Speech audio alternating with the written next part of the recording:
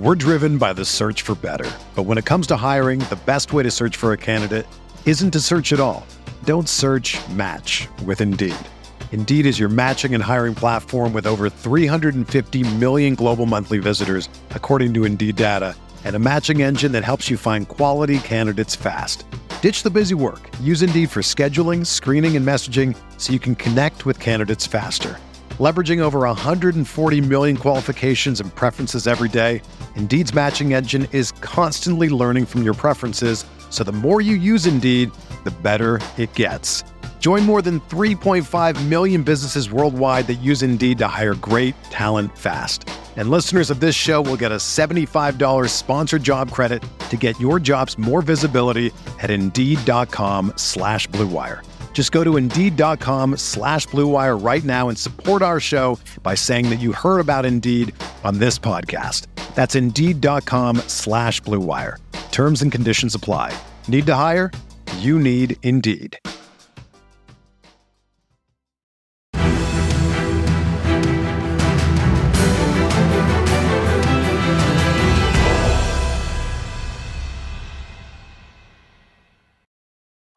Hey, Kevin, how you doing?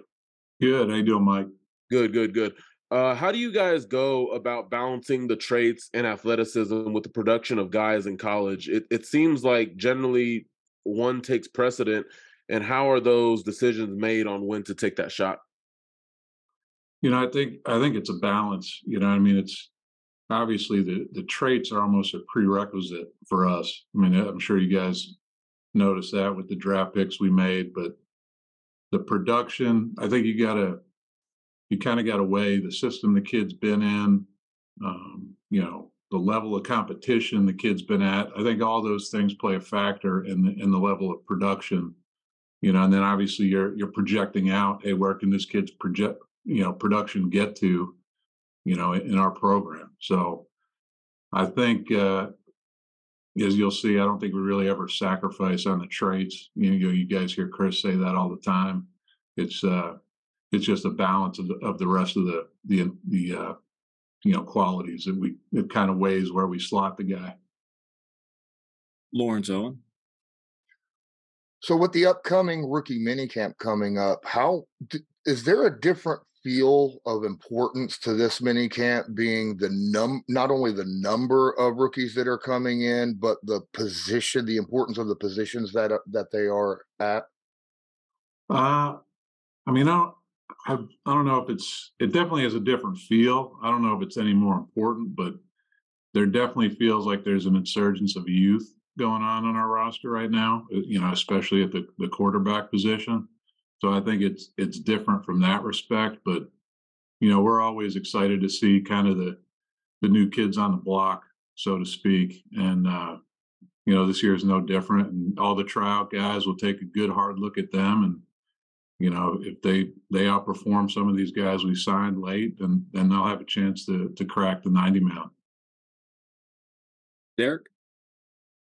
Hey, Kevin. So obviously Josh Downs, when you guys selected him, he's a little bit different of a wide receiver than the guys that you guys are normally used to drafting over the last several years, being a little bit smaller than everybody else. Can you kind of take us through the process of how you guys ultimately decided with him, who was advocating for him, like what set him apart from everyone else? Yeah, I mean, I guess just to start, that the receiver position is one that the market has really, free agency, I mean, it's gone out of control in recent years. So you're seeing a lot of guys that would normally maybe be later in the draft, size-wise, that are getting pushed up. I mean, I think that trend really started a year ago with some of the smaller receivers that got pushed up high into the second, and some even the first round. So, that kind of takes part in where we're slotting these guys. And then secondly, you talk to Shane. He's a big advocate for a guy in the slot that can be an option runner. And this guy, he's one of the better option runners in the draft. In the Patriots all those years, they had all their success with those little jitterbug slots. But the thing this guy can do, he can take the top off as well. I mean, he's a 4.3 40 guy, high character, catches the ball. It was pretty easy study. It was just a matter of hoping he fell to us. We wouldn't have been shocked if he went in 2, and we were fortunate to get him in 3. And I don't think there was a detractor in the room. Morocco Brown, Chad Henry, they both went into North Carolina. They both loved the kid. Probably would have taken him even higher than we got him. So it was a pretty easy study. Coaches loved him.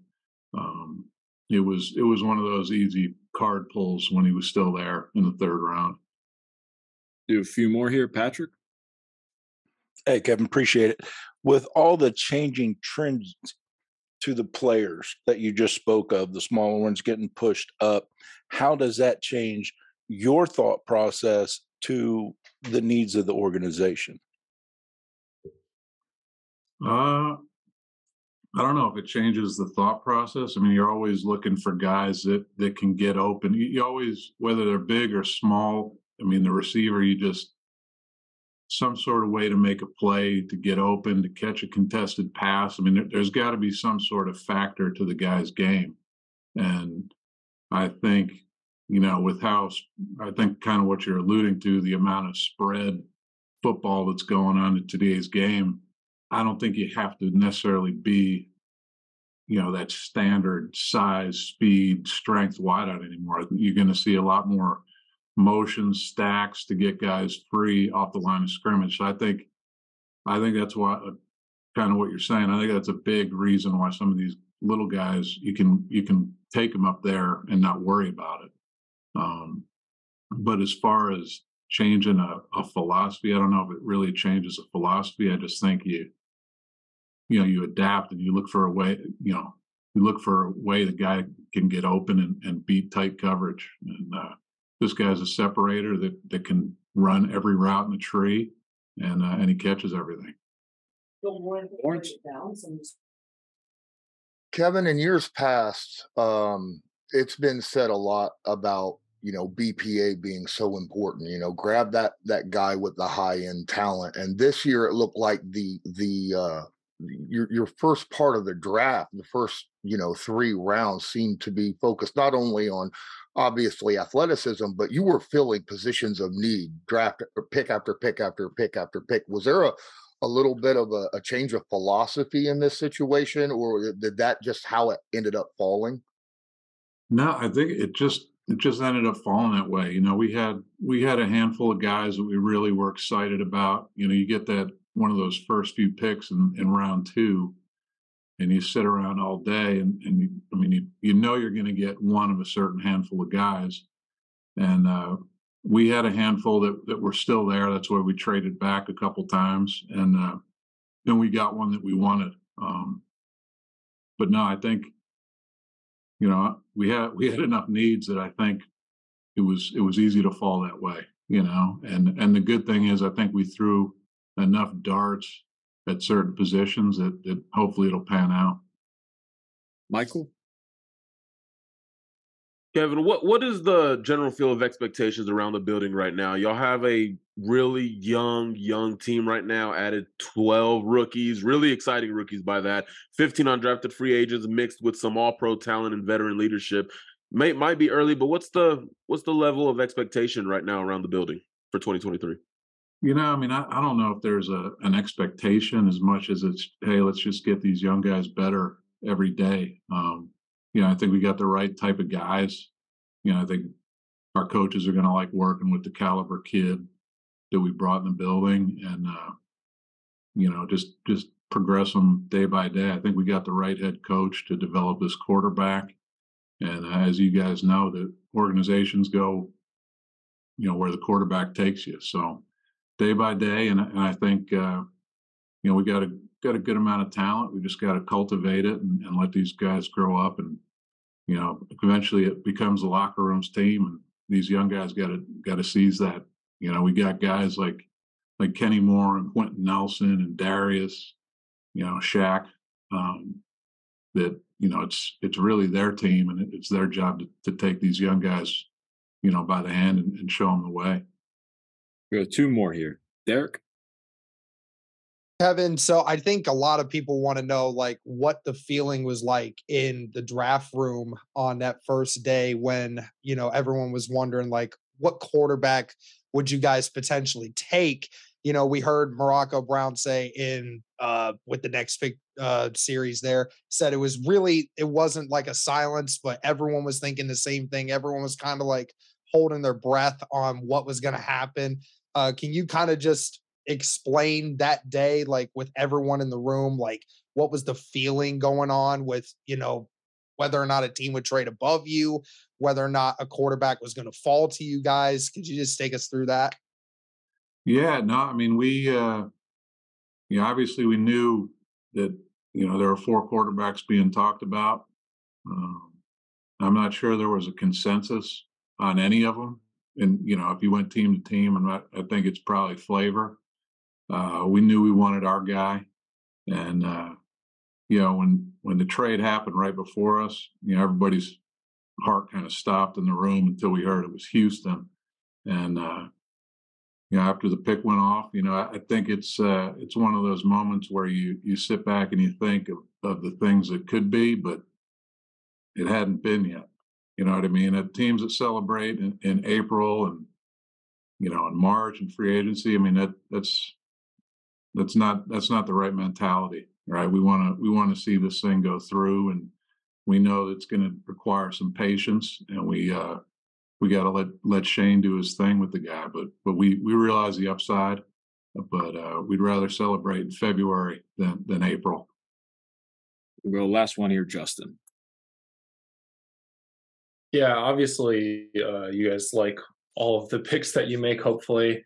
Which guy in day 3 was the one that you guys felt fell to you guys in the draft and everybody was ecstatic about drafting them? That's a good question. Let's see.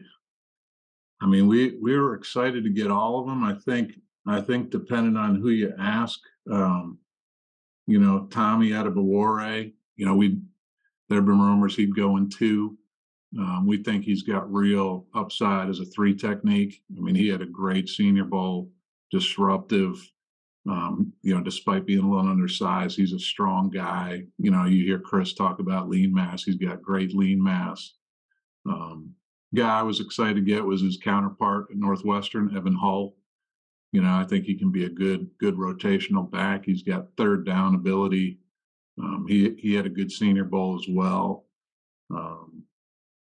It was a good group. I think all these guys, Darius Rush, we would have been happy taking him higher, and he fell to us. So all these guys got a chance to contribute at different points in time. They all got traits, and they all got character. Thanks for your time, Kevin. We appreciate it. Thanks, guys.